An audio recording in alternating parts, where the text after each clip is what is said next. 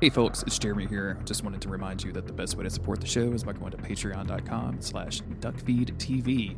That is your one-stop shop for all things Duckfeed. You can get on Slack and talk to our community. You can get episodes early. You can suggest things for Gary and Cole to cover on other podcasts. All sorts of goodies at patreon.com/duckfeedtv. As a reminder, this will be the last episode of what we're going to call Season 1 of Days of Future Cast. So Season 2, we're going to basically reboot the show and start covering comic books. We talk a little bit about that at the end of this episode. But we're going to be starting with Grant Morrison's New X-Men, which starts around like X-Men 114 or something like that. But if you Google Grant Morrison's New X-Men, you'll be taken right to it. It's all in Marvel Unlimited. Make sure to read along with the show. And just watch various social media channels for any new information. Thank you all for listening. Enjoy.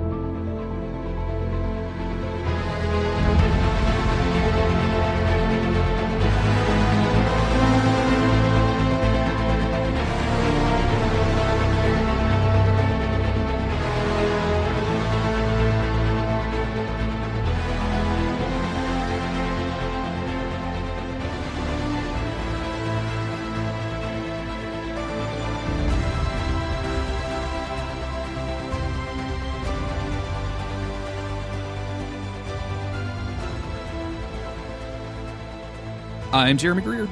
And I'm Gary Butterfield. And this is Days of Future Cast, and we're here to finish our coverage of the Dark Phoenix. We left you talking about sad mom dying, and now we are going to get right back into sad dad dying. Yep, let's complete the duology. Gary, you famously have a pretty terrible father. Would you attend his funeral? Would I what? Would you attend his funeral? Or will you attend his funeral? Oh boy, what a question. I haven't, if it happened... No. Okay. No. Like if I got, told, because that is just going to be, all the stuff in the last episode, like the awkward conversations with people who are still alive. Yeah. I don't know that I could handle like whomstever he shacked up with, like being mad at me for being distant or whatever. Like I am not in service of their grief. I don't even know how I'd feel about it. But I don't think it would be sad. Like it'd be weird. Yeah. I'd feel very surreal about it, but it's such a strange thing. Every once in a while, I think like, I'm going to reach out to that guy. And then I just don't.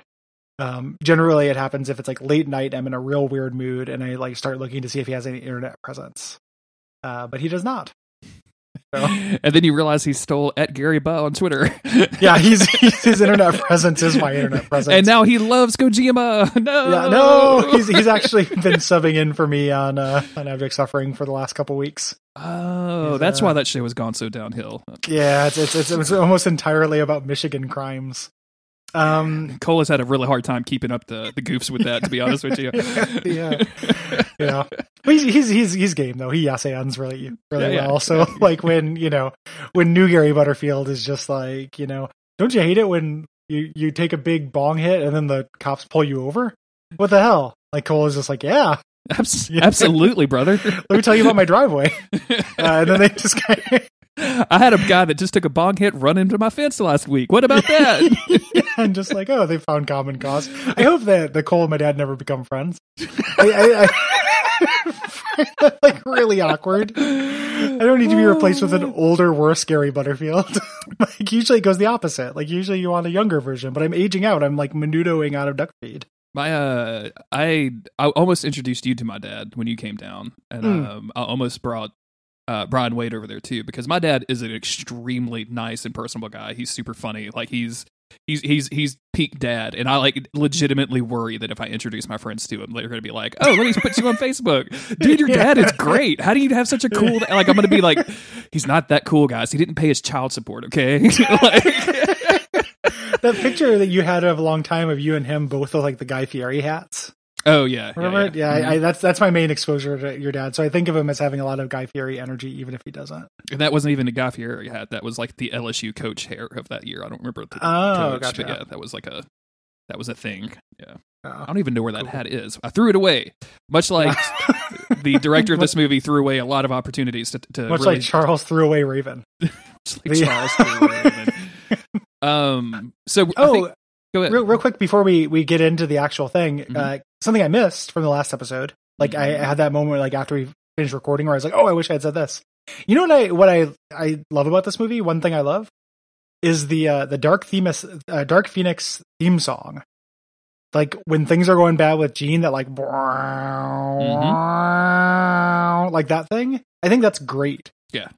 I think that's a really cool song. This quadrilogy of movies, I think, have all had pretty stellar music. Like all of Magneto's themes Yes. from all those movies are super good. I think I used the Dark Phoenix theme as the intro for the last episode. Yeah, good. Yeah, so like it's all very, very good. I guess this is all John Williams, right? This is the This is Hans Zimmer. Oh, is this yeah. one? The other Who I John usually Williams. My bad. Yeah, the other John Williams, the slightly worse the less well known John Williams, who I generally don't like, but I feel like that Dark Phoenix theme is really different than his usual stuff. Like, yeah, it's very it's much bolder than stuff that he usually does. What's Danny Elfman doing nowadays? Is he just what's he got going? Is he just on all of the DC movies? Like that seems like a good fit for Danny Elfman. Yeah, that's as far as I know. Like I don't know that he's necessarily doing anything other than like collecting Oingo Boingo royalty checks and you know not having sex with Helena Bonham Carter.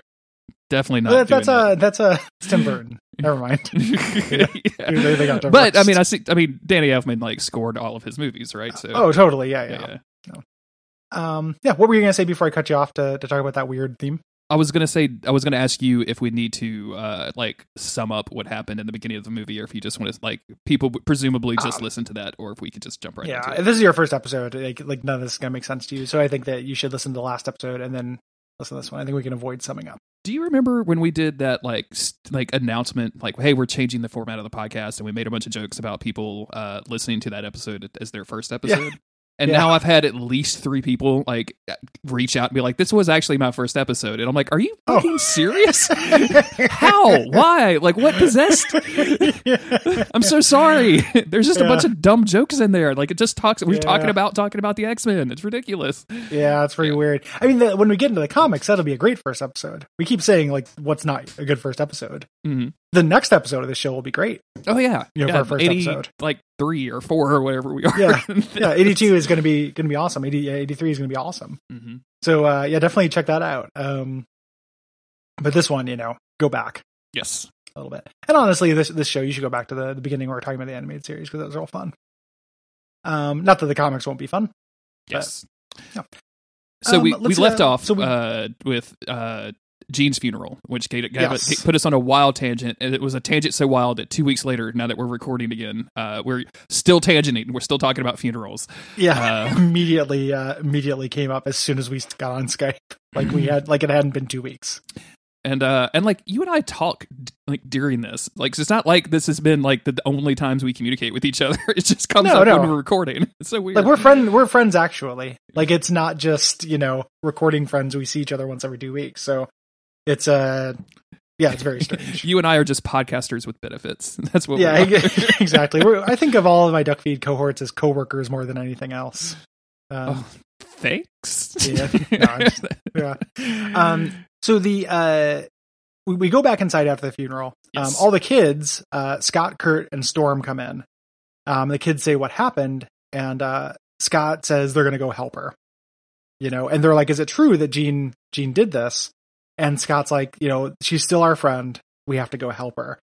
But Storm is not on board with this. Later, they go into a room, and Storm is like, "No, maybe this wasn't an accident. Like, maybe this is actually what Jean is now." And Scott is a true believer and will not go for it. It's not Jean. Exactly. That's not Jean inside there. And like, kind of has a good point. It absolutely. is this weird alien presence mm-hmm. that's taken over her. I also think it's weird that either they buried Raven extremely quickly, like the same day, for the little younger kids to be asking these questions, or they just did not communicate anything to the little younger kids. Like they were just no announcement. Like imagine seeing like the heroes that are the X-Men, like these people that you look up to, that you live with and look up to, like all dress in dark suits and walk outside into the rain, and you're like, what the fuck is happening right now? Well, also for all the classes that Mystique taught, they probably just brought in a sub who just said she was Mystique. They just put a frog on a table. It was like, we don't know what to do with her. This is what she does now. Yeah. just Quicksilver comes in and he's just like, so I'm Mystique. Yep. I'm going to teach you about revolutionary politics. And that's why I'm not in the rest of this movie. Yeah. So we go over to Xavier and Hank. Like that night. Yes. Later that evening. Yeah. Hank is in the kitchen just kind of chilling.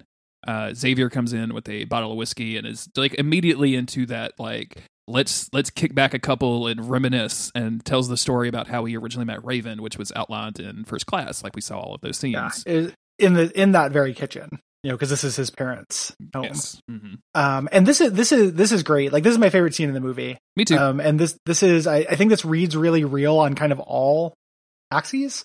Like that is a real like after funeral thing to do. Yep. To like go do this, and the way Xavier, like I think that McAvoy's performance in this is just like awesome. Like I think he does a really good job in this movie in general, but I think in this scene he does a really great job because he is kind of like not dealing with it. Like this is really, when you ask like how do they do the same day funeral, like he's probably just got this set up. He knows that they're going to have to bury people.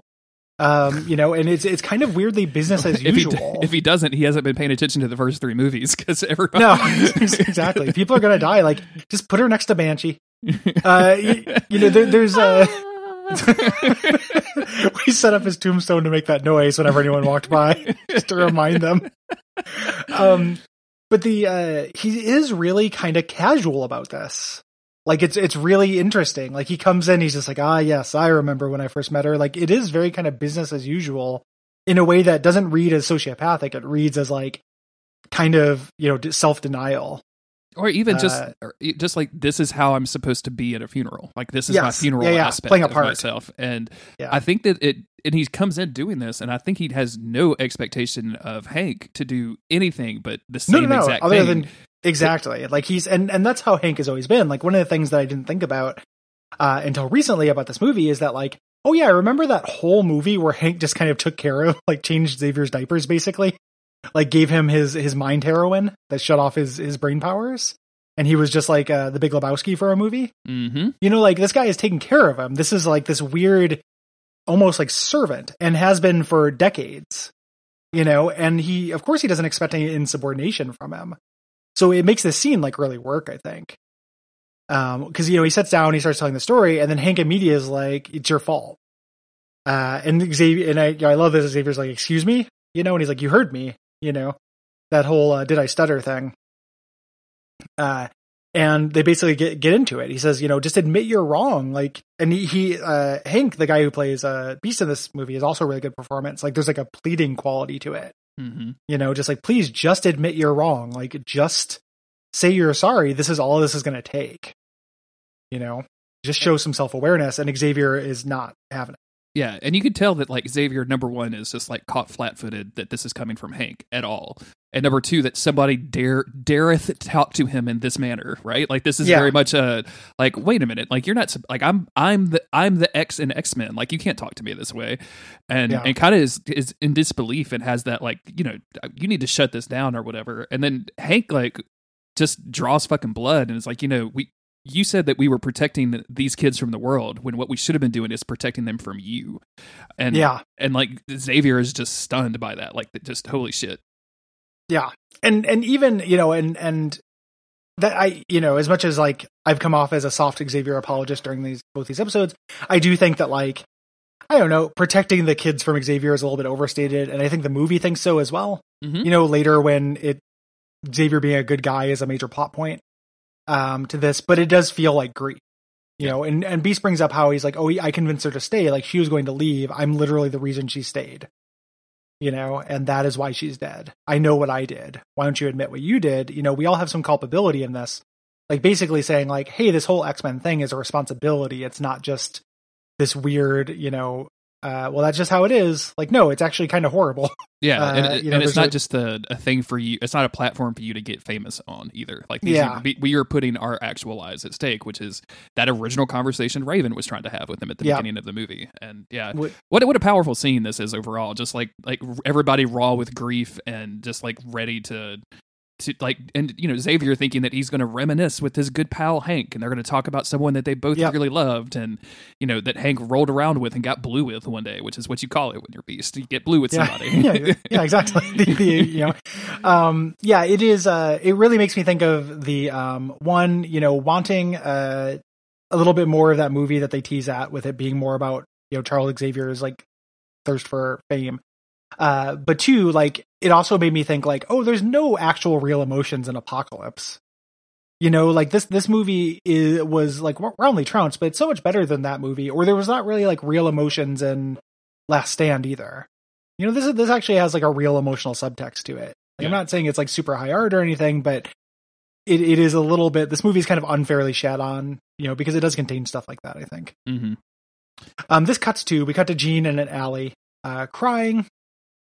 Trying to, it's raining. She's trying to clean the blood from her shirt, Raven's blood.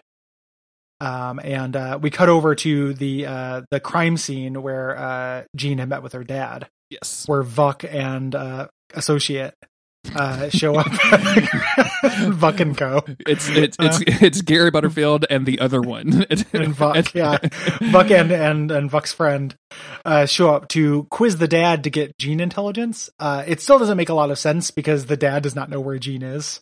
Or this has huge deleted scene energy to me, even though I watch deleted scenes and this is not one of them. And like, if you're trying to learn about who she is, which is the way that this is presented, right? Like they're trying to figure out who Jean is so that they can manipulate her into giving up the Phoenix Force. Like her dad doesn't know anything about her. Like her dad had literally never seen her before yesterday. So what? I didn't really understand this other than like, oh, like we're just going to kill Jean's dad. And have the alien do it. And I kind of thought when I originally thought this, I'm like, oh, like this is what's going to get Jean to turn on like they're going to brainwash her. And then this is going to come out. Scott's going to be like, no, look, he's going to hold the picture up in the newspaper article or something. He's dead. Local dad dead. Oh no. And then she's going to, basically revert and then like start hating on the alien people. But this is never brought up again, which is super strange to me. Jean being a straight up orphan is not commented upon. It's also, why didn't they make it so like the aliens needed to get some of like her family DNA to track her? Yeah. Like that would have made a million times more sense. Man, if I taste her DNA, I can track her across a continent. Right? Yeah, like you realize you're just making up these aliens. You can just give them power. You can give them any rules that you this universe is yours. Like it could do anything. But I think that they wanted to have it be an interview so they could have this like interrogation scene where, she's like, you're so much easier to understand when you're not screaming. And I was like, this place is surrounded by cops, right? Like you just pretended to be the FBI to get in. If he just starts screaming because you're twisting his chest and torturing him for information, like the cops are going to come in. We never see any of that. It's this real weird scene that just kind of feels like it's there to kill Jean's dad. It also I didn't think about this before now, but it feels like it was maybe written backwards. Like someone came up with that line, and it was like, how do we get to that line? And like we can't kill anybody else in the movie. They're not going to let us kill fucking Cyclops or any. Yeah, like, we can't. Exactly. So it's like a deleted scene where Jean has a new cell phone, and it's from her inheritance. So that's what this is about. They need to justify why she had the money to buy a new cell phone. Wait, seriously? That's not, no. Okay, I was like, wait a minute, come on. How dumb does this fucking... I didn't watch the deleted scene, so I didn't... Like, for a minute, I was like, how dumb did they get with this? Yeah. She's just like, I recently came into some money, and then pulls out an iPhone 10. So we go to this tropical island, and Jean... like arrives, she just like floats. She just like starts walking in, and it's very like it's very like agricarian island commune kind of vibe to all of this, right? Like there's people like doing some farming, there's people like building some shacks out of like basic ass like metals. Like There's a shipping container somewhere that somebody has made into a bathroom, right? Like there's somewhere. This is very Fallout 3. It's very This is Fallout 3, like Caribbean edition or something, like whatever that DLC was. Fallout 5 in Genosha. Like, give it to me. And actually, this is Genosha, it does kind of feel like basically. the first area of Outer Worlds. Now that I'm thinking about it, which is Oh, very sure. much that vibe. But yeah, this is Genosha because after Magneto assisted and destroyed most of Africa, they were like, "Here's an island for you to hang out on." Yep. You get an island. You destroy the pyramids. Get an island. It's the idea. I think that this would have been if they would have done it as 2 movies. We would have seen the background for this. I think that the implication is based on like Charles later saying that they'll take this away. That like this is something Charles negotiated. Yeah. For him, like there need to be this sanctuary. Put this in like the black budget. You know, give him a place, give him a little sanctuary. And in some ways, Magneto has always wanted that. It's kind of cool to see in the movies, like him just having his own little place, better than that weird, like the area of the woods they claimed in The Last Stand. This is ours now. Like, Yep. another guy's like, this is Like, this is behind a Walmart. What are you talking about? This is a public park. This is everyone's. The parish owns this, my man. So there's a guy with dreadlocks who confronts her, who's going to be one of the, there's always, I never understand why people who make X-Men movies never understand that they have like one of the richest stables of minor characters in the world, and you don't have to make up dumb shit. Like just make this one of the acolytes that exist in the comics, and people like me will be happy. You don't have to make up Dreadlock Dude. Yeah, you know? whose power we will find out is literally his dreadlocks. Like he can just control his dreadlocks. So dumb. And this is there this guy's from the comics, right? Like this is no, he's not. He looks like one. He looks a little bit like Senyaka or something like that from the Acolytes, but he's not. So I can't remember what his name is in this, but I don't think he is a comic book character. For some reason I thought I'd looked it up and it was, but I'm not going to sit here and argue with you. It's not a Landbridge situation, so like this isn't important. Unlike that, Dreadlock guy, it does autocomplete to Dreadlock guy. Let me just see. Who is the guy with the dreadlocks in Phoenix? On Reddit, Dreadlock guy doesn't have a name. He should be called Dreadlocks. Supposed to be originally reported to be an adaptation of Red Lotus from the comics, but the credits list him as Ariki, so he's an original character for the movie. Oh, I think he was supposed to be somebody, and then they actually changed it. Dope. Good job, guys. Good, extremely great job. Yeah, good. Red Lotus, which like everybody loves Red Lotus. I don't know what that would have been either. It's really silly, and it's not cool. Neither of Magneto's like Brotherhood just keeps getting worse and worse. Okay, now he's got a nameless psychic who, like, I swear to God, in the climactic, or not the climactic, the next big action scene just stands. Yep. It's really, really weird. And then Dreadlock guy. So absolutely horseshit. Anyway, she's there. Dreadlock guy confronts her, and then Magneto floats out. Wants to talk to her. It's always a pleasure to see Magneto in this stuff. I think the Fassbender's performance is very good. Here, and him kind of being, there's a great part where, he asks her about the blood and she ignores it because, you can see her being like, oh shit, like maybe he cares about this blood. Probably shouldn't tell him about that chick that he used to love that I completely murdered a few minutes ago. Yeah. And that Xavier immediately buried, and now I'm here. The timeline doesn't make a lot of sense. So quick. Yeah, so fast. Yeah, this conversation's a little weird to me because like Jean and him don't really have, like, they never had a lot of moments in the previous movie, right? Like the only time we see them interacting in Apocalypse is, they don't, right? Like they're just fighting at that point.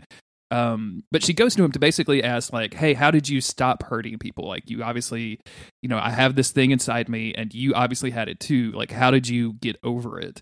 And he goes through a whole thing about like vengeance was driving him, but then he realized that wouldn't take the pain away no matter what. So eventually he stopped. And yeah, like and again, I see you highlighted the note, but yeah, like leaving out all of the Apocalypse shit. It's not like this mutant god came along and made me fucking crazy, super powerful, and then I went fucking crazy and killed a bunch of people, and now I live on this island, so I don't do that anymore. So that's why I don't do it anymore. Yeah, but he doesn't tell that. He doesn't say that. He just says like, oh, I used to be full of vengeance, and then I got a farm, basically. So, yeah, basically. Like going to farming. Like basically he's trying to convince Jean Grey to do what Bill Berry did, to quit doing violence on the drums in REM. Yes. So yeah, go start this farm. And there's some good parts in this conversation. Like it is silly, but he's, she starts kind of being cagey. And at one point he's like, I'm not Charles. Like you don't have to do this. Like I'm not your dad. Like just talk to me like a person. Like you came here for a reason. When he says he recognizes something's up, he's like, hey, I really need to know whose blood that is. She starts getting super pissed, and they do the same trick they just did with her dad, where like the screen starts shaking, and he's like, what are you doing? And she's like, it's not me. And it's because the telepaths say the military is coming. They're landing helicopters on the island. They're looking for Jean, and Eric comes out there and kind of, like Anne Frank, like, hides her from these people. Things are weird to me with this military guy, because this is like a real featured extra. Like he gets a lot of lines, and he delivers them with a lot of gusto. Yeah. He was like, he is somebody's nephew or son, like, right? Like he definitely had an in on this movie. Yeah, some kind of nepotism got this guy some real badass lines arguing with Magneto, but he's just this hyper confident. Like, it's kind of irritating to me. Like, I really wanted the military to be more scared of Magneto. Mm-hmm. Everything you have is made out of metal. He just murders people. He blew up Egypt. He tried to kill the president on national TV. Like, this was probably the defining point of your childhood, was seeing the president Magneto hold Nixon, hostage. And he's just like, listen, we're just here to do a job, just like you. Just give us what we want. He's just really confident, and it's irritating to me. Like, it's also like, I guess I'm supposed to assume that the aliens pretending to be the FBI found out Jean was here and then gave this to the military? Or is this a situation where, like, oh, all of our bad mutants go live on this island, so Jean is now a bad mutant, so she has to live on this island too? Like, dude, I have no idea how anyone finds anyone in this movie. Like, it's really dumb. I don't think that the aliens would send the military after her, because they're just gonna straight up find her in a second. They're just gonna walk into the bar she's at. So, like, I think they have the ability to track her, and I'm like, I would love if, like, it showed their satellite image, and there's a little picture of Sophie Turner's face, like, going across the satellite as she flies across the ocean to Genosha, like, deet, deet, deet, deet, deet, or something. I don't know how they knew this was a thing. Or I guess okay, so I mean, maybe the thing here is, like, literally just that, right? Like, maybe they just have cameras trained on Genosha because they are surveillance. They're just surveilling the place, and they saw a redheaded woman float in, or like, oh, that's probably our girl. There's only one redheaded mutant of note. Yeah, it's not Siren. We haven't introduced her to the comic. Yeah. And they could be like, because they have this thing where Magneto's denying that she's there, but they don't really believe her or believe him. Yeah. And Jean gets sick of this, and blows up one of the helicopters. Like, the helicopter blades start going. The guy tells Magneto to stop it. He goes, it's not me, because it's not me is like the actual, they're trying to change it from it's not Jean to it's not me in this movie. That's what you get when you hire Shaggy as a director for an X-Men movie. Everybody says it wasn't me over and over again. It wasn't Jean. It wasn't Jean. So she comes out, and she's basically like going to murder them, cut off their heads with a helicopter blade. At this point, Magneto has to save them from this, which is pretty crazy. Until eventually, they all get on the helicopter, and Magneto just tosses it into the air, which is really funny because it doesn't seem like how helicopters work to me. No, like, I don't think a helicopter would be stable after being just like thrown like that. I really there's like a tug of war that happens between Jean and Magneto, as Jean is trying to, like, destroy the helicopter, and he's trying to hold it on the ground while more soldiers can get on it or whatever. And I'm all about mutant powers. I'm all about, like, tussling with the mutant powers or whatever, but this just seems so fucking stupid. I just don't like it. Yeah. Yeah. It's so cheap. It's the same thing that happens with his weird telepath, just standing for that whole fight later. Like, I understand showing psychic powers is not easy, but having like a telekinetic and a magnetism person both wrestle over the same metal object and just stand there with their hands out, shaking their hands for this long is really unsatisfying. Yeah. Like, there is a limpness to the action scenes of this, that other, the one where they're trying to get Jean, I think, is pretty good. These middle two, so this one and the one on the New York streets, are both really limp. And I think the last one is pretty good again. Yeah. But the action in this movie is real mixed at best. So they all leave. And then Magneto kicks Jean out. And then we go back over to Xavier, who is watching the news, and, like, the news is referring to this as a Jean Grey incident. With the situation where she blew up the street that her dad lived on, basically. Yeah. And then he realizes like things are going to get out of control. Like this is an opportunity for the government to start, issuing some armbands. And so he goes to his president phone, and his president phone is no longer in service. It does not work. He calls it, and the guy is like, "Who's this? Sorry." Yeah, this was going to be disconnected. And he's like, no, I need to talk to the president. And again, weird, just this movie being a little bit confused. This is exactly what he thought would happen. Like when he's arguing with Raven, and he's like, all it's going to take is one bad day for them to turn on us again. It's exactly what happened. Like, I think if this movie is meant to be a condemnation of Charles Xavier, he should have been wrong, but he wasn't. Like, it's real weird to me. Like the philosophy behind it ends up being very strange to me. Yeah. Because they immediately have camps and put them in trucks at the end of the movie. So we go over to a bar where this old guy is changing the channels with his mind. And Vuk shows up. Vuk knows that the old guy is Jean. And Jean is, making herself look like an old guy to everyone and getting drunk. Which, I mean, okay, I'm kind of down for that. Like, what else are you gonna do, girl? Like, you have made enemies of your best friends and family. You have essentially killed your father. Like, you didn't directly do it, but you more or less killed your father. And like now you're gotten kicked out of the mutant cool place that everybody goes when you're a bad mutant. Exactly. So like, what else are you gonna do besides go for a little drink? You can live in the mansion that mutants get to live in, or in the train car that mutants get to live in, or nowhere, or nowhere at all. Yeah. So Vuk immediately recognizes that it's Jean. Jean drops the disguise, and then Vuk just starts kind of going in on like, do you want to be a scared little girl that answers to a man in a chair? And I'm like, again, and we've talked extensively about this, but it's another example of this movie just like not understanding what they're trying to do. I think like there's not a sexism angle to this movie. Like it is weird. There are several lines that refer to one. But it's not really, and I think we talked about this last episode, but Jessica Chastain decided to do this movie because it had like a focus on like female characters and stuff. And it makes me think that she read an earlier version of the script. Easily and possible. Then signed on based on it being a little bit more girl powery. Whereas in fact that bears very, very little kind of result in the actual movie. And I just want to say like, there is a sexism angle to this movie, but like it's just the natural sexism that exists in all things because dudes make most things. Like but it's not explicitly written as for the characters to be sexist towards the other characters. Like that's the thing that I keep coming back to. And I just, yeah. And that is a good clarification. I am not saying that superhero movies in general are not sexist or that there isn't a sexist read of this movie. I'm saying that the characters don't act up until characters refer to themselves being the victims of sexism that the movie does not show. Exactly. Like the characters themselves, even if the actual perspective of the movie, like I'm sure that there are all kinds of problems with like Jean Grey's weird push-up bra and male gaze and all kinds of stuff like that. Like I guarantee that there are reads of that I am sympathetic to and I think are good, but it's not part of the text. Exactly. In terms of like the internal reality of the movie. And I know that doesn't really matter in terms of whether a movie is called sexist, but it does matter in terms of whether dialogue rings true.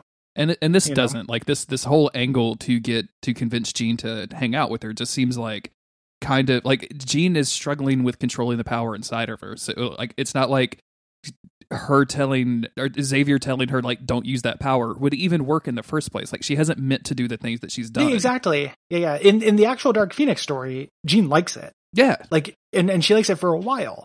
In this, we get Jean feeling pretty good for roughly one half of a party. And then that's the only bit of her being like into her power that we get. The last time I buy ecstasy from Scott Summers. I made it myself. It's only going to last 30 minutes and you're going to have the worst hangover in your life for 4 days. Yeah, exactly. To teach you not to use ecstasy. Like Scott Summers making drugs to teach you not to do drugs. Like Scott Summers running the Hell House and the mansion in the summer. But the original Dark Phoenix works because she kind of likes the power and it works as a parable for like female empowerment. This movie doesn't because she is being taken over by an alien force. Like it's a lot more like the One Ring or a Horcrux or any other mystical thing that makes you evil and makes you do things you don't want to do. It is not Jean. Like ultimately Scott is very right. So this temptation thing, it's like, do you want to be pushed around by Professor Xavier? She's never actually that mad. Like she's mad at Xavier for lying to her initially, but she's not the aspect that like Xavier just wants to use her power is from an earlier draft of the movie where that ties in with him, sending the X-Men to save that space shuttle, this is so drafty, this movie. Like, it feels so like you can see the shadows of every previous movie it was. I would love to read like an original script of this.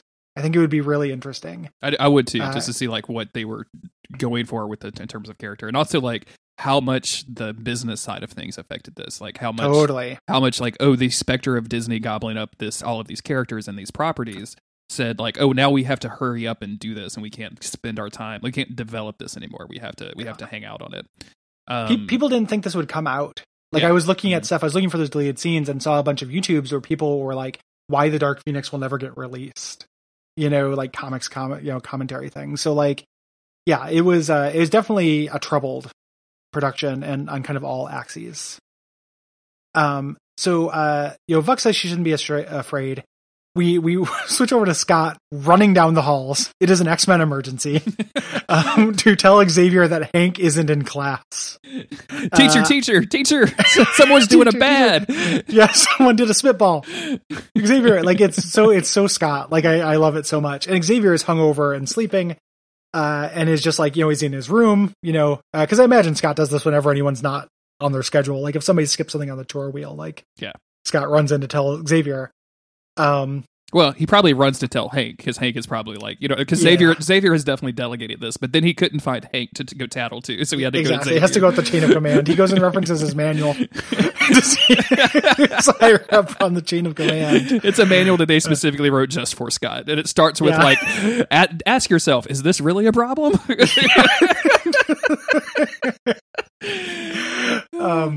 So this cuts over. We get to see where Hank is. We cut over to Magneto, the Blackbird landing on Magneto Island, and it's Hank.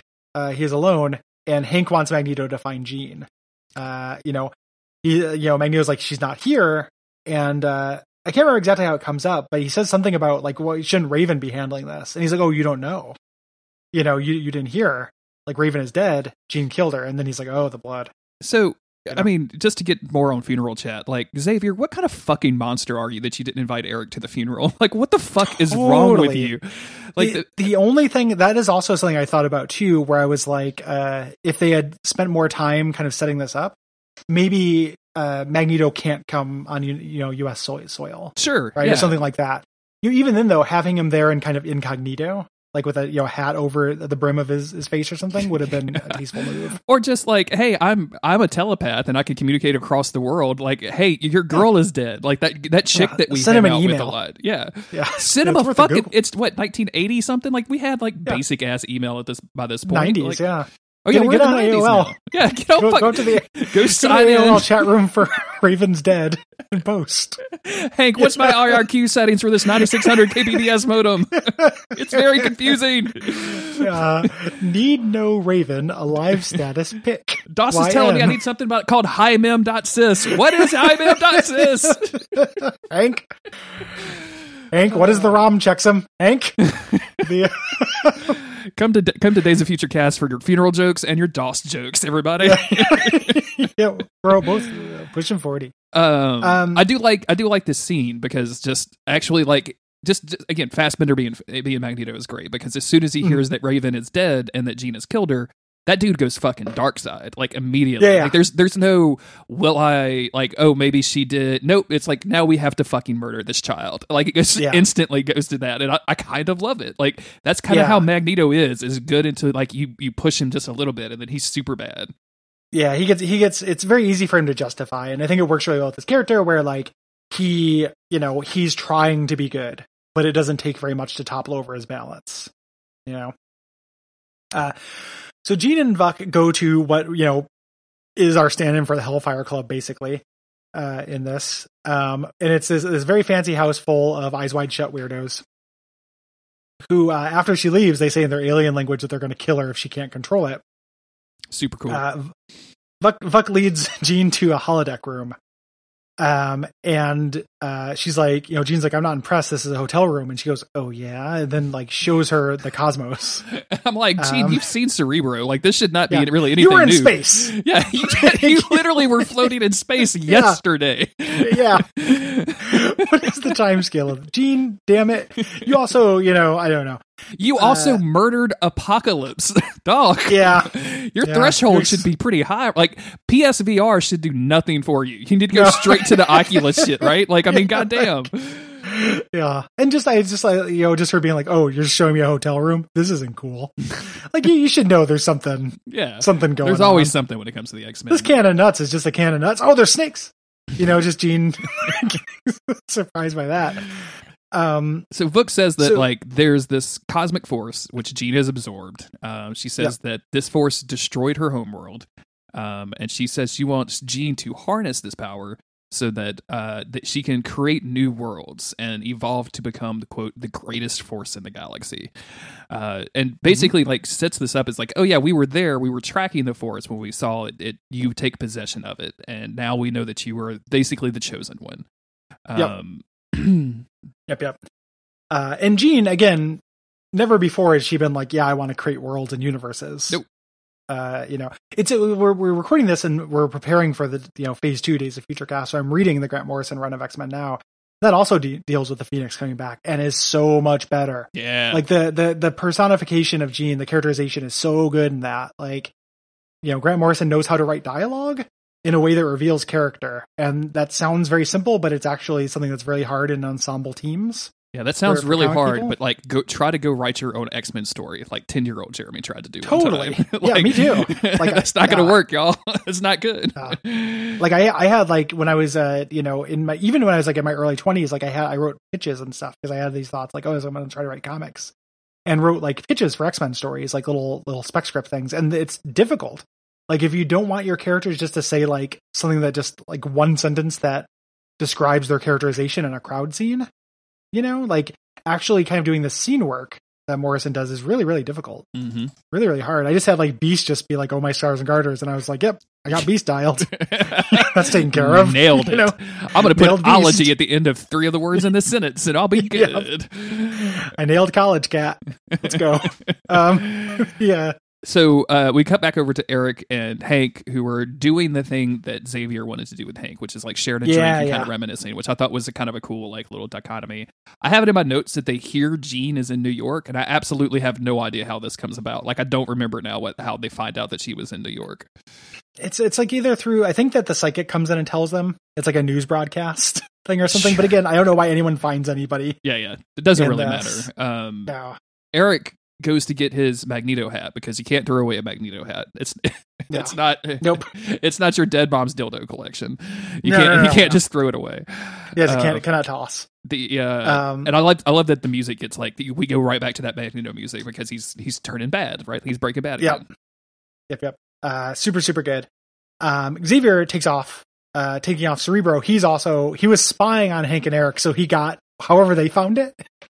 He overheard it. So if they heard that from the news, that's very funny to me. That's very hilarious. That Xavier is experiencing the news through reading people's minds who are watching the news. I can't remember how they found out. It might be a doodad that Beast has or something. So Xavier asked Kurt to take him to New York, but he's like, no, you're just going to drop me off. This isn't a mission. You don't have to come. And then Scott goes, yeah, you're going to come. Our friends need us. I'm asking you to do this as a friend. Basically this is something, this is not an X-Men mission. This is something we're going to do as a friend. And that is, I think, supposed to be the framing of this that makes it better than the first time they tried to get Jean back. Yeah, but it's weird because it feels so it just feels so condescending from Xavier to be like, I'm going to go rescue Jean, but I'm not going to take any of you qualified team members because somebody pointed out to me that I'm kind of sexist sometimes. I don't. And what are you going to do against Magneto, man? He's got that. And what are you going to do against Jean? Period. Exactly. Yeah, he thinks he's going to talk to her, which is ultimately what he does. But it would have been very difficult for him to get in without bringing the team. Exactly. I do like this from Scott's perspective, though, of insisting no, she's our friend, she's our family, she's my slam piece. Let's all go get her. Yep. So we all have to go. This is an X-Men team up. This is an emergency. They go in they get the Blackbird. They land in Central Park and roll up to, I love Magneto and his crew of weirdos just literally walking up to the house. Yes. Like, I don't know why that's so silly to me, but like, it's extremely fucking silly, man. Just in the outfit. They're all got their little, like, not quite, like they're not in like casual wear. No. Well, it's weird. He's wearing the helmet, but then also just like a pretty stylish coat. Like, Magneto's outfit in this one is the worst of the ones from any of the movies. Well, I mean, they had just seen X-Men 1. Like, we're about in that time period, right? So it's all like they had just seen X-Men 1 in the theater, and they were like, "This is dope. They did a good job. Yeah. Let's go. Let's all get leather." Gotta just wear some dark clothing here.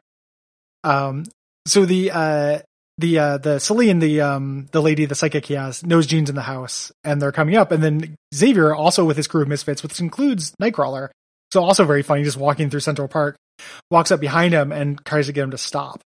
And I love Hank here because Hank just runs. Yep. Hank's like, no, I'm going to do this. And I love this as a conflicted thing because Hank knows that, Xavier could probably talk him out of it. Yeah. Like, I love that. Like, I don't want to hear you because I know you're probably right. And Xavier's point here is like, if we go in and we fight each other here, and then we go in and like with the intent of violence and deal with Jean, like this is going to completely destroy our ability to maintain peace with the humans. And they're going to take your island. And he's right. Like, I think he's 100% right that like at the end of this movie, like the government absolutely fucking hates mutants. Like, there's no. Yeah. Xavier is really right in this movie, basically tip to tails, other than like lying. Yeah. And even other than the thing he did to Jean and lie about it. Yeah.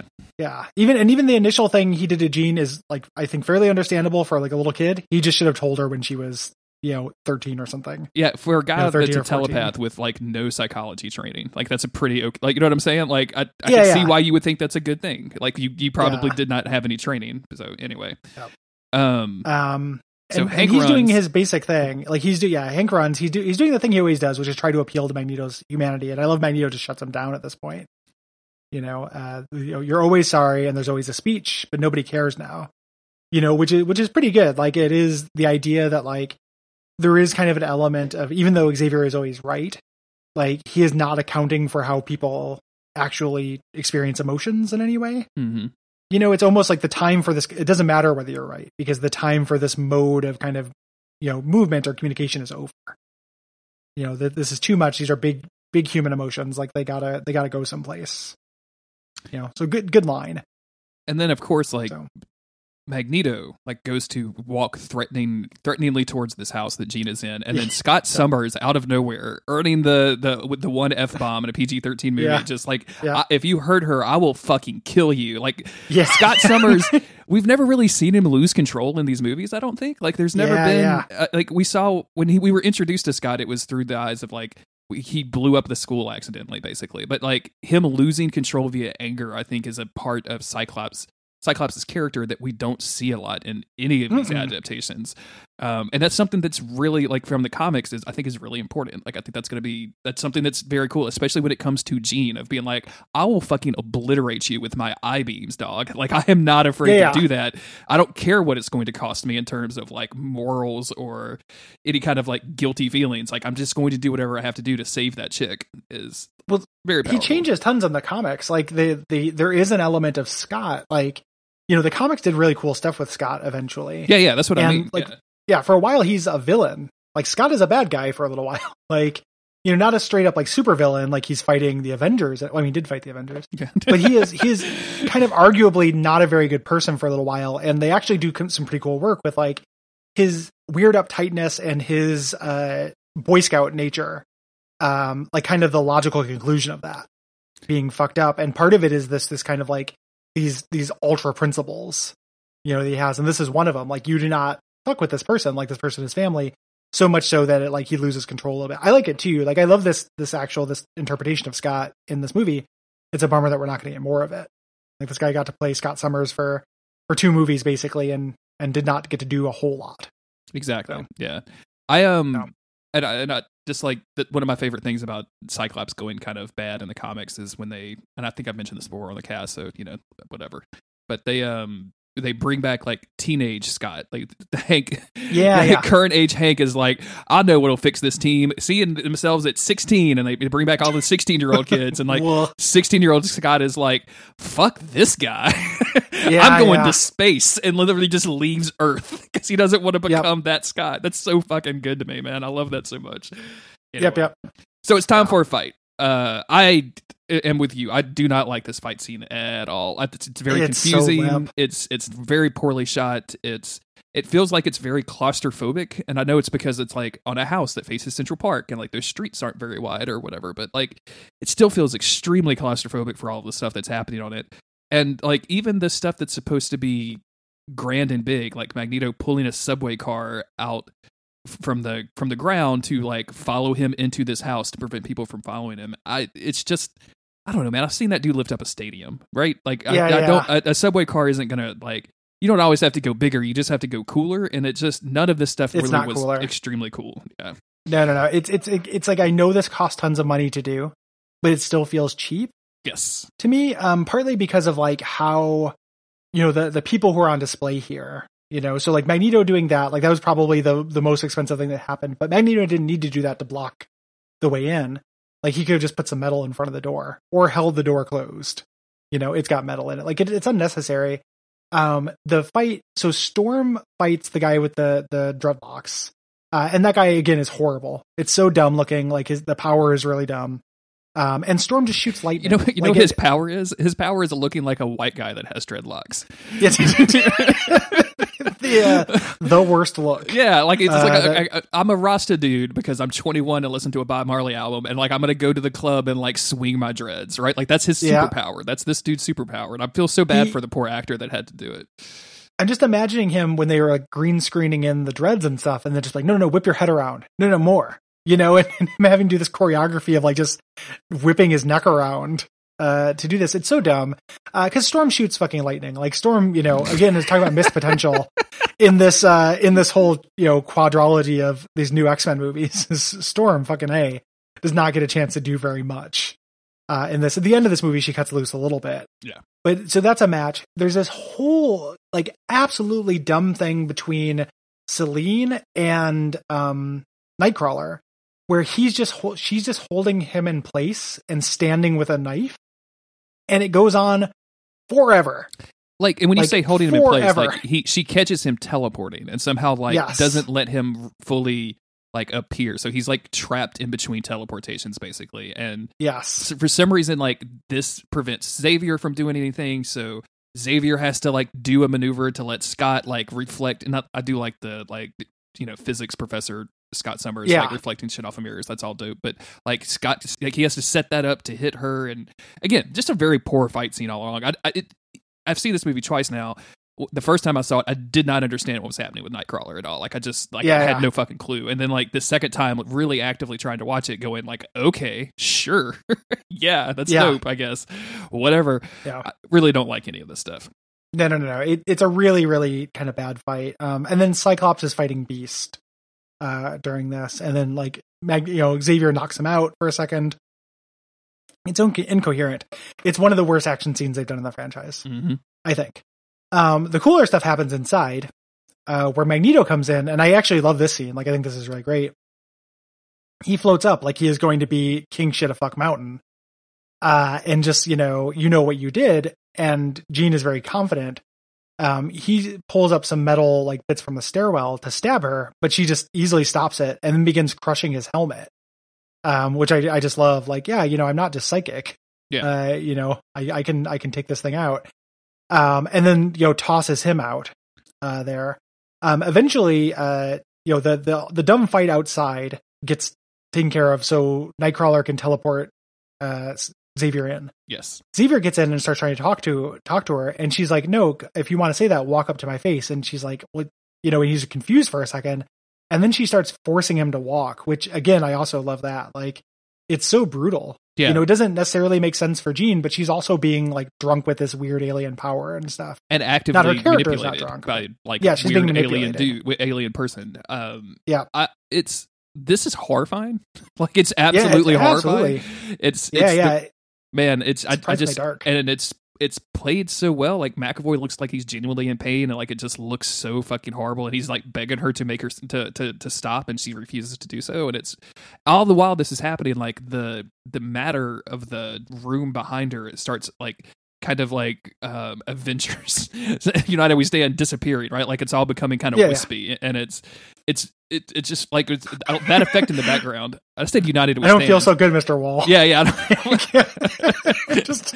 I don't feel so good, Mr. Door. But then they're going to kind of come back 5 years later, and how old are the doors?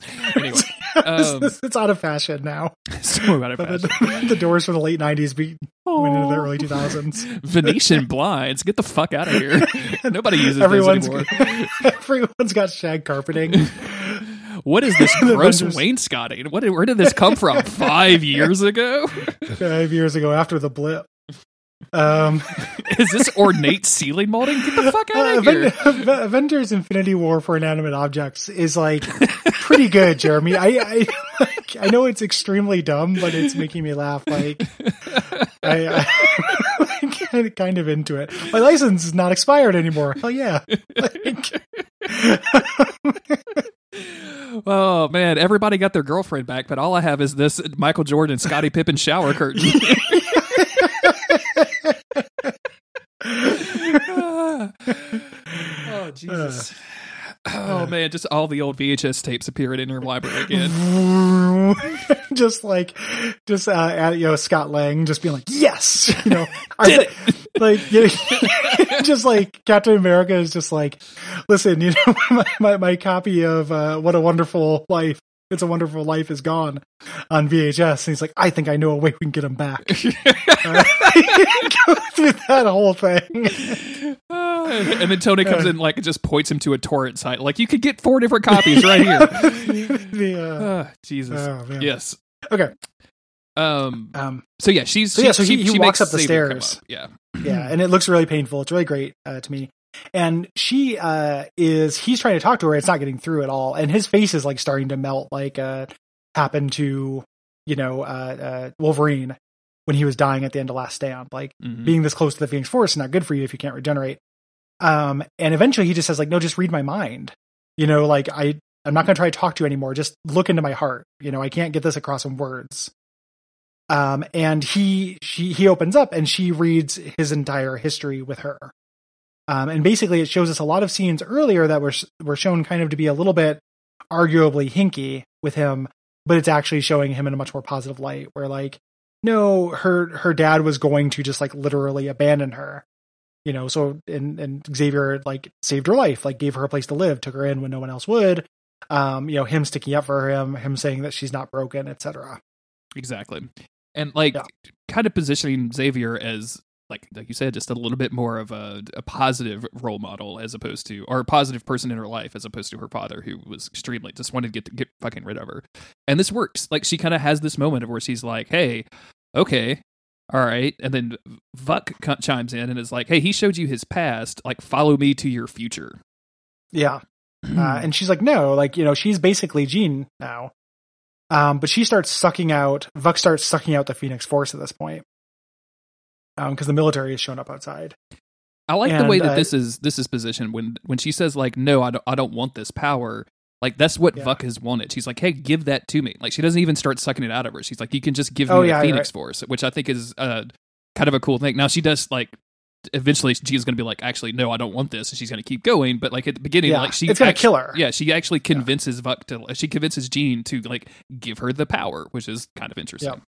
Yeah, it's good. And so everyone outside is getting zapped by the military. Yes. And getting taken. And Vuk is, I like this note, Vuk is taking more CGI from Jean. It's basically what's happening. CGI is getting sucked out of Jean. And they're going to kill them. Jean is trying to get, or Xavier's trying to get Jean to let go so she doesn't die. But the military come in and save everybody, basically. Like come in and put a stop to this. So even though the military is evil, like, Jean would have died if they didn't come in. Well, Scott is the hero of this one. Like, you're right. Yeah, you're right. Yeah. He manages to finally get inside and sees what's going on, and just no hesitation, and then blast Vuk like through the roof, and she goes flying. Yeah. I forgot about that because then the military come in, yes, and zap everybody. And then Xavier's like, wait, and they don't return his calls anymore, basically. Yeah. His president phone line has been canceled. Yeah. Much like my dad's AOL account when he left the house. Boom, boom, boom! Nailed you.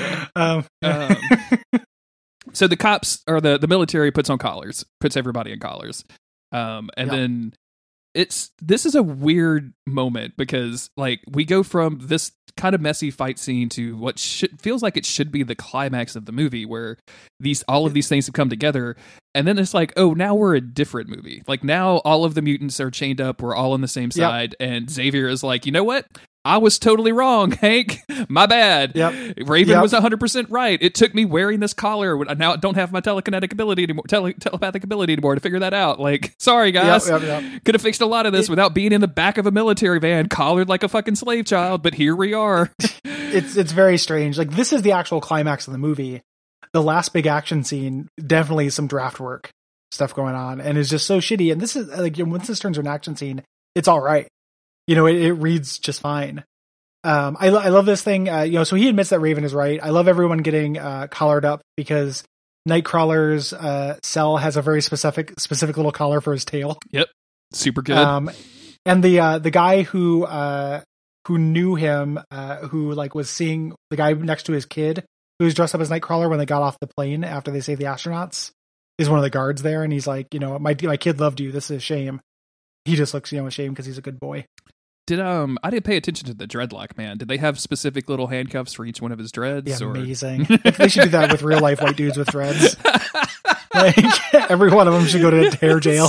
Absolutely. Straight to hair jail. Yep. But it was just one dreadlock officer. I'm sorry, sir. This is a zero tolerance zone. Oh, shit. The Jean is on like a totally different platform though. Like they've got her on a fucking cross that's laid out, which seems a little extreme to me. But also she's super powered right now. So she's the one in the Jean Grey incident. They go through a tunnel because they are officially on a train. Like they were going to train in New York. They go through a tunnel, and that's where it's revealed that all of these alien dudes, there's not just like 10 eyes wide shut looking motherfuckers. There's like 45 J. Crew or 4,500 J. Crew looking motherfuckers just waiting. I really want superhero movies to figure out how to have an ending without just like a big army of guys to kill. Man, like for all of its faults, like Apocalypse did that. Like that felt like a big team versus team fight at the end. But like traditional superhero movies always have this like cannon fodder thing, and it's kind of a bummer, like the fact like, oh, there's just all these there's a billion Skrulls, and it's it's just like none of them have characteristics. Like again, like when I say J. Crew, like I meant like they look like any fucking dude wearing I can't even come like just some generic ass like high school looking dude whose mom dressed him this morning, like just the most basic bullshit in the world. They're very boring. They all come out to attack. They can take some bullets, but not all bullets. So like high caliber stuff seems to really hurt them. But then also it does it sometimes. Like it's just like they don't have cool powers. Like it would make sense. Yeah. Like Vuk has like, I can transform matter kind of powers, and that's super cool. Like, and we're gonna get that eventually. Like once we shoot enough bullets and shoot enough guys, like Vuk comes in and like kind of handles the situation, which is pretty cool looking. But before that, it's just a bunch of cops shooting a bunch of military cops shooting a bunch of like randos, and it's not very cool. Yeah, just T-1000s. Basically their bodies just reform. Yeah, exactly right. At this point, so they break into the mutant cabin. The mutants are being like, let us free. Let us out. Lots of bullets come out. Eventually, the guy who is the father of Nightcrawler's fan lets the mutants go. So then we get our actual fight. Hank is going like absolutely apeshit, and gets really violent. I always like when they show Beast in action because they don't, even in the comics they don't always show Beast, being competent at fighting. Xavier tells Scott to get me to Jean so I can protect her because they're going to be going for her. Storm flies above the screen or above the train and zaps everybody with lightning. Just dozens of dudes. Yeah. There's also a lot of stuff with helicopters showing up, and then the J. Crew guys like tossing bits of metal and destroying helicopters. Like a lot of features extras, like a lot of like close-ups on a dude's face as he throws a piece of metal at a helicopter. I was when this movie first came out, I was curious about its reception, so I listened to the Jay and Miles episode on it, and that was a comment that Miles had made. It's like the person that he feels sorry for the most in this movie is just the helicopters, because so many helicopters die. Just getting blown. Yeah, it is. It's a strong anti-helicopter bias, this movie. I mean, it's no Uncharted game, right? But like, it's close. No, it's up there. Yeah. So Magneto's crew is also fighting, so we have to see Dreadlock Man and Selene, get into fights. They're getting pulled out. Everyone's like kind of helping each other out, teaming, and they're killing people. Like, at some point, Kurt, tries to help out, that cop that, is the father of the son that likes him. And the cop dies and Kurt goes crazy, and like snaps someone's neck with his tail, which I did not know he could do that. I'm really torn about this Kurt thing, because up till now he's been such a good goofy boy, and I understand like this is probably the first time he's ever had like a power inhibitor collar on his neck, but at the same time, presumably his backstory is the same, where he was in the circus and all these other things. I don't know if they've directly mentioned that in this particular storyline, but him turning into a raging killing machine all of a sudden is so weird. Like, has he been practicing like all of these knife moves in the danger zone? In the danger zone, Jesus Christ! Highway to the danger room. Yeah, like Highway to the Danger Room. That's really good. If we ever commission someone to cover a song, that should be what it does. That'd be a good one. They just need to push him further, right? Like, so like the idea I think being is that he's willing to do this now because, again, a victim of this not being 2 movies. What if in the first movie, when they were doing this Rise of the X-Men stuff, like Kurt was real into it? Like he's always been a shy kid. He's never been accepted. He's always been treated like a freak. And now he gets to walk around outside and he's like really happy about it, and he's like has fans and has friends for the first time in his life. And now this has all been taken away and he's put on a military truck. Like, maybe in an earlier draft or something, Xavier is like, all it's going to take is one bad day for them to take away all our powers. And Kurt's like, no, I don't believe that. I think that they would still, have faith in us. I have faith that this will actually be, good. And then that's ruined. Like there is road that I can imagine that would lead up to this, but I agree with you that they don't do. Yeah. I do like him teleporting a guy up in front of the train just because I like creative uses of powers. 100%. I don't know about the Lecter smile he does, which is a good note that you got here, because it's basically what he does. But just him, and they're also just aliens. They're shitty aliens. Like, he's not just murdering people. But it is, the glee is weird. But he also does not know that they're shitty aliens. Like nobody knows that they're from outer space except for Jean. And these could just be like weird mutant cousins, right? Like these could be the fucking Morlocks for all he knows. Like he just killed fucking Table Boy, Gary. That's what he did. Yeah, no. Just imagining Table Boy getting riddled with bullets and then smiling and shrugging it off. or just looking really sad the whole time. Just like, I just got this shirt from the local dumpster. Put me together with instructions from IKEA. Magneto gets plenty of opportunity to show off that he's a complete badass during this. All of the Magneto stuff is super, super good. Vuk shows up. Storm hits her with a bunch of lightning, but she catches it and blasts Storm out of it. I forget what happened. Like, she's kind of falls down for the rest of this. But yeah, she's fallen down. Somebody does use her name. At one point, Magneto goes, "Storm, help Hank." So she gets named. Good job. Good job. Helicopter gets taken down. The Kurt tries to do his teleport trick on Vuk, but it doesn't work. Vuk is too strong. Mm-hmm. She's continuing to walk towards Jean. Comes into Magneto, and then Magneto pulls all of the weapons. He's in the weapons car.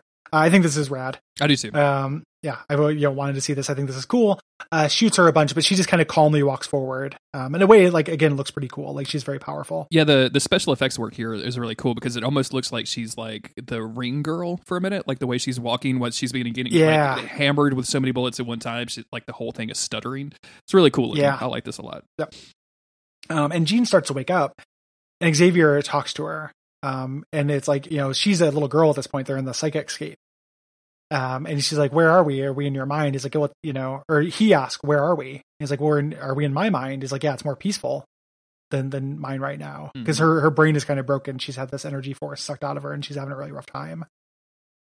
And he basically just apologizes, and that's been the big thing he needed to do the whole movie. Could avoid this whole problem. could avoid this whole train situation. Yeah, Charles, Jesus. So we're seeing as this happens, the mutants are losing the fight with the J. Crews because they're just, basically invincible. They regenerate. They're getting closer and closer. She ends up forgiving Charles. And Vuk gets past Magneto at this point. Mm-hmm. Cyclops tries to stop her, but he gets blasted by his own blast. And then Jean wakes up. She says, I know what I need to do, protect my family. And then this is the weird, this movie has that was we've ended the part where there's tension. This is all entirely the part in Half-Life 2 where you get the super gravity gun. Mm-hmm. This is basically the victory lap. Now that Jean is fully on the side of good and fully awake. I do there's a certain symbolism here, maybe not symbolism, but a certain connection here with her basically lifting this entire train totally. up off the train, the original car accident where very specifically she wraps her family in all of the telekinetic bubbles that saved her, but not her mom and dad. And I like that kind of connection back to her beginning all of this. But yeah, you're right, and I don't particularly care about the rest of this movie. It's just okay, yeah, let's let Jean be Phoenix and be cool for a little while and see how that works out. And it's what ends up happening. This train crashes, everybody's okay. More J. Crew dudes show up and start running towards her one by one, sometimes two by two, and she just dissolves them as they get close. And it's cool, I guess, but there's, I don't know, man. Nobody cares about these J. Crew guys. It just doesn't fucking matter. Imagine, I think that the idea here is that this is supposed to be a really big catharsis moment, and you'd feel a lot more of that if the tracks had been laid better on the way up to this point. If we had, believed more in Jean's suffering, if we believed more in Jean's guilt, for this kind of thing, and really just her animosity with these aliens. The aliens are really fucked up, but I think this needed a little bit of dialogue or a little bit of more downtime of her reckoning with what had actually been done to her, really, instead of this being a temptation or being representative of anything in Jean is just a victim here. This is something that happened to Jean, and her realizing hey, this is a thing that happened to me, and wanting revenge is something I'm down for. It just, up until this point, the movie is pretty confused. Yeah. I like watching, full Phoenix Force. I'm always a big fan of Jean Grey, being absolutely terrifying, and being by far, the most powerful X-Men, hands down. And so I'm kind of here for her, just there's all this stuff where all of her friends, the assorted X-Men and Brotherhood, couldn't take these guys out, and she's doing it effortlessly. Mm-hmm. Pretty into that. She gets stabbed in the back, and you think that's going to be it for her, but she just kind of undoes it. Because her power of telekinesis and molecular telekinesis is so powerful at this point. Vuk runs up and grabs her by the throat, and they start sucking each other's CGI off. And at some point, Vuk is I'm going to take it. And then she's oh, do you want it? You can have it. Because she unleashes the, so I got the sequencing wrong. She starts just shooting Vuk with the power, but it starts dissolving everybody around her. Yeah. Specifically Scott, who is the closest one to her. And she realizes that she's about to hurt Scott. And of course, that's a callback to earlier in the movie where she lost control of her power. And then the next time she saw Scott, she was so mad at herself for hurting him. And a callback to The Last Stand where she kills Scott off screen. Yeah, that too. 2 minutes into the movie. It's also a callback to, no, I'm kidding. And you know that the director and writer of this is the same guy who wrote that, right? I did know that. Yeah. I think I had forgotten about it during this conversation, but I remember when this was coming out, I was like, oh, really? Wow. Okay. So you're just going to giving him another shot at it. How weird is that? So fucking weird, man. Yeah. Yeah. And probably totally undeserved, right? I'm sure that there was a lot of studio interference with this, but you gave that dude there's infinite amount of people that could probably do this that are not that same guy. Anyway. Yeah.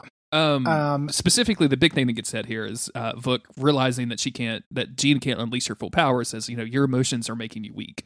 And Jean grabs Vuk, lifts her all the way into space, and says, you're wrong. My emotions make me strong. Yep. I realized that this is the whole thing with Phoenix Force and with Dark Phoenix and with Jean, and it's all about these emotions. I think if the movie was about that? Yeah, the movie has done a piss poor job of getting you to this seriously big line. My emotions make me strong. We barely seen you emote, girl. You cried in an alley, right? Like, Yeah. like that's been basically it. And I'm sure it's because they're squashing these movies together. We don't get to see the transition from Jean to Phoenix to Dark Phoenix. I mean, that happens in over like a 15-minute time span in the movie. Like we need that to be a lot longer for this to really resonate. But it feels very, very cheap and unearned here. Totally. It's not what the movie's about. It has like a theme statement, like the cadence of a statement of theme, but it's not the theme of the movie that's surrounding it. So it stands out. It's not very good.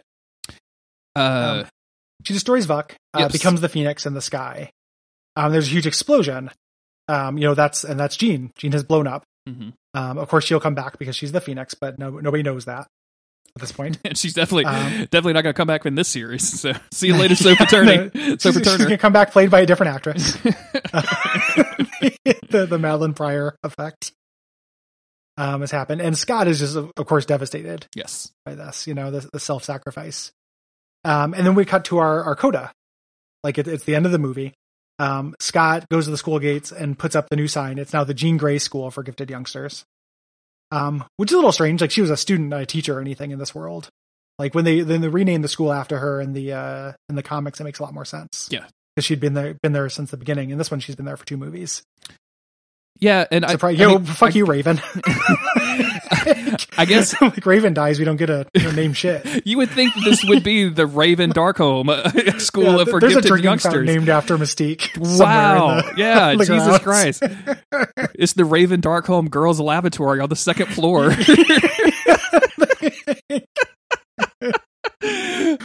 There's a bench named after Banshee. I was just about to say the Banshee bench. The Banshee bench, the Alex Summers Memorial Sink. Oh man. Yeah, that doesn't make a lot of sense to name the school. I get it, but it doesn't make a lot of sense. Also, like just with the way that the time works in this movie, like this had to happen the next day, and I'm glad that Xavier already had like that sign printed and everything. He just knew. He knew what's gonna He's got one for all of his students. Like that's why it's not the Raven thing, is because there was an error. It actually said the Raven or something like that. Yeah. they transposed. We go inside the school and we see like the typical like Xavier, or I guess Jean Grey school thing, where all of the kids are running around between classes, like they're using their mutant powers. There's a Kitty Pryde here out of nowhere. You have to say there's a Kitty Pryde because they do that this same trick in every fucking movie that she's not in. Yep. And then it goes to the headmaster's office where we see Hank has taken over the school, and he has what has to be the worst picture of Raven on his desk. Like Jesus Christ, like what, you couldn't find anything on her Facebook that wasn't this. Like, man, yeah, it's a real trading card kind of thing. Oof. Over this, there's a narration. It's the narration from the beginning of the movie from Jean. Saying how she's evolved, kind of, all of her stuff about evolution, like what we are, what we choose to be, etc. We switch over to kind of nice parody with the old Patrick Stewart movies, where Charles is in Paris to meet Eric. Eric shows up and batters him into a chess game. And basically. Then they kiss tenderly with one another, and the movie ends. Finally. There's actually, I watched the deleted scenes. One of them was an alternate ending of the movie, which is just Charles quitting the school. So they never do the chess thing or anything. It's just him. It's different narration from Jean, and then him like packing up all his stuff and driving away from the school. This is probably better. And then the camera pans up and we see the Phoenix flying in the background. So Jean is having space adventures. Yeah, like that's... I'll be honest, the Phoenix Force just like chilling out in the Northern Hemisphere is just really fucking lame to me. Like, you are a cosmic force of destruction and creation. Like, why are you hanging out with the Aurora Borealis right now? Like, what are you doing? Are you guys related? Like, what's happening right now? Setcom Jean online. Yeah, the Charles and Eric thing too. Like, it feels like it feels very I think weighty and momentous because of the way that these actors portray these guys. I kind of feel like the last time presumably the last time they saw each other was Jean's funeral. Maybe I don't know if Eric got the invite, but but it was Magneto on his way to kill Charles's student and like kind of adopted daughter. And now it's like, once again, like, you killed all those people in Africa. You killed all those other people in Germany. Sure, dude, come hang out and play chess with me. Let's get a scone. Like, what the fuck? Yeah, chess heals all wounds. And I know this is like the eternal, like, back and forth. They're best friends and mortal enemies and all of that stuff. But, like, at a certain point, Charles, like, cut the toxic people out of your life, my man. Yeah. Like, at some point, trust somebody when they tell you who they are. Yeah. You know, you got to believe them. Or make out with them. Yeah. It has to be one or the other for me. Yeah. If you're not getting that good sex, like, what are you doing, man? Yeah. Yeah, I don't, I think this was just there because it's such a trope. Sure. You know, basically, like, just like them playing chess. It, like, and they, at some point they had to think that this might be their last movie. So it ending on that, like, makes a kind of sense. It ends up being a little frustrating and sloppy where, like, again, the kind of the watchword for this movie is missed potential.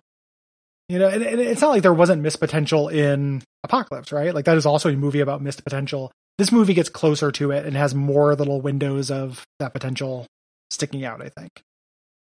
So this ends up being frustrating that it ends this way, but yeah, it's on a big pile of frustrations, but not like abject failures. Yeah, absolutely. So. Yeah, it's not like the worst thing that's in this movie by any stretch of the imagination. When I watched it the first time, I was like, oh yeah, that's cute, that's fine. And then I was thinking about it kind of critically watching it the second time and just going like, what the fuck, man? Like, what the fuck? Yeah. And you're right. I agree. This movie is just a huge pile of wasted potential. Like, I feel like there's obviously a good story here because the Dark Phoenix is an amazing story. Like, it has been adapted so many times, and the comics keep going back to it so many times because it is so good. Chris Claremont fucking nailed it. I just wish this movie had done a better job. Just like I wish The Last Stand had done a better job. I remember finishing that podcast with the same kind of thing of like, man, this could be so good. And it wasn't. Well, the thing that's ultimately frustrating about this, and like, if it's ever going to, let's say we're still doing this show in 8 years when the new movies, get to their crack at the Dark Phoenix or whatever. Like, I just want one of them to take a stab at a direct adaptation. Like, what if you adapted the story? What if you made the things that happen in the comic happen on the movie? No. What a fucking concept. Like, I can't imagine this. Like, I know that they're like the Shi'ar and shit, but you don't have to like, this, the reason why the Shi'ar are weird in the movies is because like they're all just superheroes. Like, you just have to believe that there's like, oh, there's Super Guardian and all these people. Yeah. Just make them like a race of warriors or whatever. Like substitute, like have, this is the guard and just have them be guards with one Super Guardian. But not as guardians. Just guardians. No, just regular guardians. With just them and you just do the things that happen in that. Like, make it about Jean, make her tempted by the power. Make her flirt with being really non-heroic for a little while. And, if it were me, if I were designing this shit, start seeding that from movie one. Yes. Like, whenever the X-Men start coming out, the Jean Grey that's in that has a little bit, like, throw in some like really subtle Phoenix shit and have her be into it. Like, fun Jean Grey, not serious Jean Grey, and make the audience like it along with her. Like, make the audience like really satisfied. The moment where the Hulk like beats the shit out of Loki, and how that's like a really satisfying moment as an audience. Give Jean Grey that moment, but she has to use the Phoenix Force for it. So later, 2 movies later, that is when the Phoenix Force turns bad and is kind of a problem. It's been growing for like over a longer period of time than 90 minutes. Yes. And that is and then have the things that happened in the fucking comic. Why not have the Hellfire Club? Like, what is so much cooler about Vuk and her coterie of J. Crew idiots that you don't get with the fucking mastermind and the Sebastian Shaw. Like, I know you already did Sebastian Shaw. And the White Queen. Like, this, the White Queen was ruined in this movie, but like, I mean, like, there's an aspect to that whole like weird bondage scene that is extremely fascinating and curious. Yeah, and like, there's the idea of Jean being like tempted by this world of kind of luxury and sexiness, that like she wants to become darker. Like, she likes this. All of that stuff like rings really, really true and just does not exist at all in the movie adaptations. And it's really frustrating. Tie it in with Scott stuff. Like, start their relationship, have it be good, and then have her be like a little bit bored, by Scott kind of holding her back because she wants to be, fully liberated. Like, that is the story, like, do the story. And it's so crazy that like no one's even gotten close to it. This guy took 2 cracks and actually doing the story from something close to the comics was not even on his radar. Like, oh, no, that wouldn't work. Like, we have to do, and movies are complicated. Like, I have no idea who's responsible for that. It's possible he pitched something like that, or if he did pitch something like that, it wouldn't get made. So I kind of get it. But at the same time, like, if I'm just wishing, whenever they do this next franchise and we see another big screen Dark Phoenix, because of course we will, right? There will be, superhero movies I don't think are going away. I don't think X-Men movies will go away. It's still a big property. Somebody will make another crack at it, and eventually they'll get reborn, and eventually they'll try another Phoenix thing. I just hope that somebody actually tries to do a straight up adaptation, or like a much closer adaptation. Me too. Would like to see it. I would love to see it, and we talk about it almost every episode. But like, so curious how they're going to integrate X-Men into the MCU. Like, and we're in such a weird place right now because like the Eternals is coming out with the MCU, but like there's really no big movies in the MCU that I'm like excited between for. Things. It's we're between phases or whatever. Super strange place to be. So all those movies are going to start, or all those TV shows are going to start launching, and then like there's that Doctor Strange movie they announced, but nothing other than the Eternals is actually on like the docket. And fucking so Disney, they're taking a big break. They're releasing, mountains worth of content at $5 a month, and I'm looking at my Patreon going like, am I charging too much for my podcast? Fuck Disney, come on. You're making it hard for the working class out here. Well, that's Disney for you. Yeah, that's their whole thing. I'll be curious to see what they do. I'm patient. Yeah, me for too. It. I think this kind of break is kind of a good idea. Like, I'm still going to be there for it. I think there's been some like discussion whether like the MCU will survive taking this break, basically, and I think it will. Like, I don't think those are going anywhere. All of those questions are totally moot to me because like, and I know like the discourse around Martin Scorsese and our Marvel movies and all that. Heaven help you if you don't have Martin Scorsese muted on Twitter, dude. It's like, fucking ridiculous. Good lord. But like, the MCU movies are executed fine. Like, some of them are extremely good. Like, some of them I really like. Some of them are not very good. All of them most of them are watchable, like, forms of entertainment. As long as they keep that up, like, the MCU is going to do fine, right? Like, there's no way, like, they take a break and they come back and then like, oh yeah, this movie is super good, but I just don't like MCU anymore. Like, that's not going to happen. No. Like, so they will start coming back and people will watch it. So I saw somebody on Twitter saying a thing like, oh, like, what if we get to the point where the MCU is doing like the ultimate MCU and we're just rebooting the Avengers and telling all the same stories? Yeah. I don't know if it was me, but I was talking about that on the Slack where like the movies, I think originally basically were the Ultimates. Like when you look at how the Ultimate comics came out, that was so you wouldn't have to get tied down in this continuity. But now we are in the continuity. Now that there are 4 Avengers movies and all these little tie-ins, like, it is a continuity heavy thing, and they're tying in the TV show. Like, Disney came out and said, like, yeah, the TV shows we're launching will be important to what we're doing next. Like, you will have a hard time following it if you're not at least cognizant of what's happening there. So, like, it is kind of becoming, like, I think it would be silly if they rebooted it, just kept rebooting the Avengers, like, Ultimates or whatever. Mm-hmm. But it is something where, like, there's going to be diminishing returns because it's going to be harder to onboard onto this stuff for sure. That's all. That's things that we're going to be talking about because if you missed the last couple of episodes, me and Gary are retooling Days of Future Cast, and we are going to switch to covering comic books. So the next episode of this podcast will go out. We have not recorded any of those yet, so we don't know exactly how long they are or like how often they'll be coming out. The first episode, we'll probably have that figured out by then. But keep watching the feed. You don't have to change anything there. Excuse me.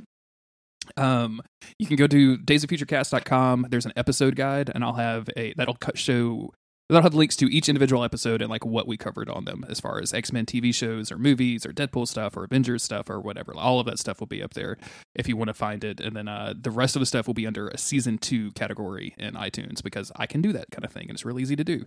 So, and we'll have basically another page on that website showing what episode of season 2 will be covering which issues of the comic so you can keep up, because we keep saying new X-Men, like start with new X-Men like it's its own thing, but it actually Grant Morrison's run starts on like issue 140 or something. So like yeah. And then there's a later comic called New X-Men that's actually about like young kids and stuff. So they took that property and stuff. We're talking about it's the Grant Morrison run. It's like 114, I think. Yeah. So it starts on and as far as what that's going to look like, just trust us that we're not going to like put out 10 minutes of content every 10 weeks or every 2 weeks. No. We're going to sit down and record, see how long the episodes are, and if they're right now we put out about an hour and a half every 2 weeks. I imagine that level will be about the same. Mm-hmm. It might be stretched over like a week or two or something, but like we'll figure out how all of that works as we start recording. Yeah. So if episodes are 20 minutes, like maybe 2 of them will come out a week, 2 or 3. If episodes are a little bit longer than that, maybe 2 will come out a week. If they're really long, if it's a 45-minute episode, maybe they'll come out once a week. Yeah. We'll just see. It'll depend, but it'll be roughly the same amount of stuff we put out now. But importantly, the RSS feed, none of that stuff is going to change. So like you'll just start. You don't have to do episodes. anything. Yeah.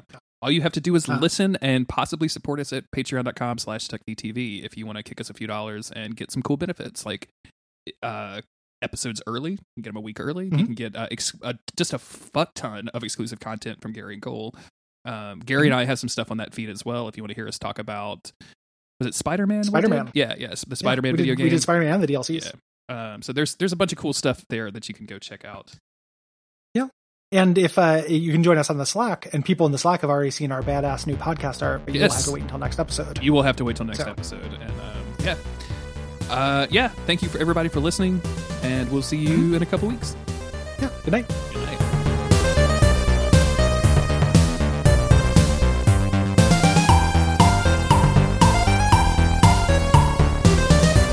I assume people are listening at night.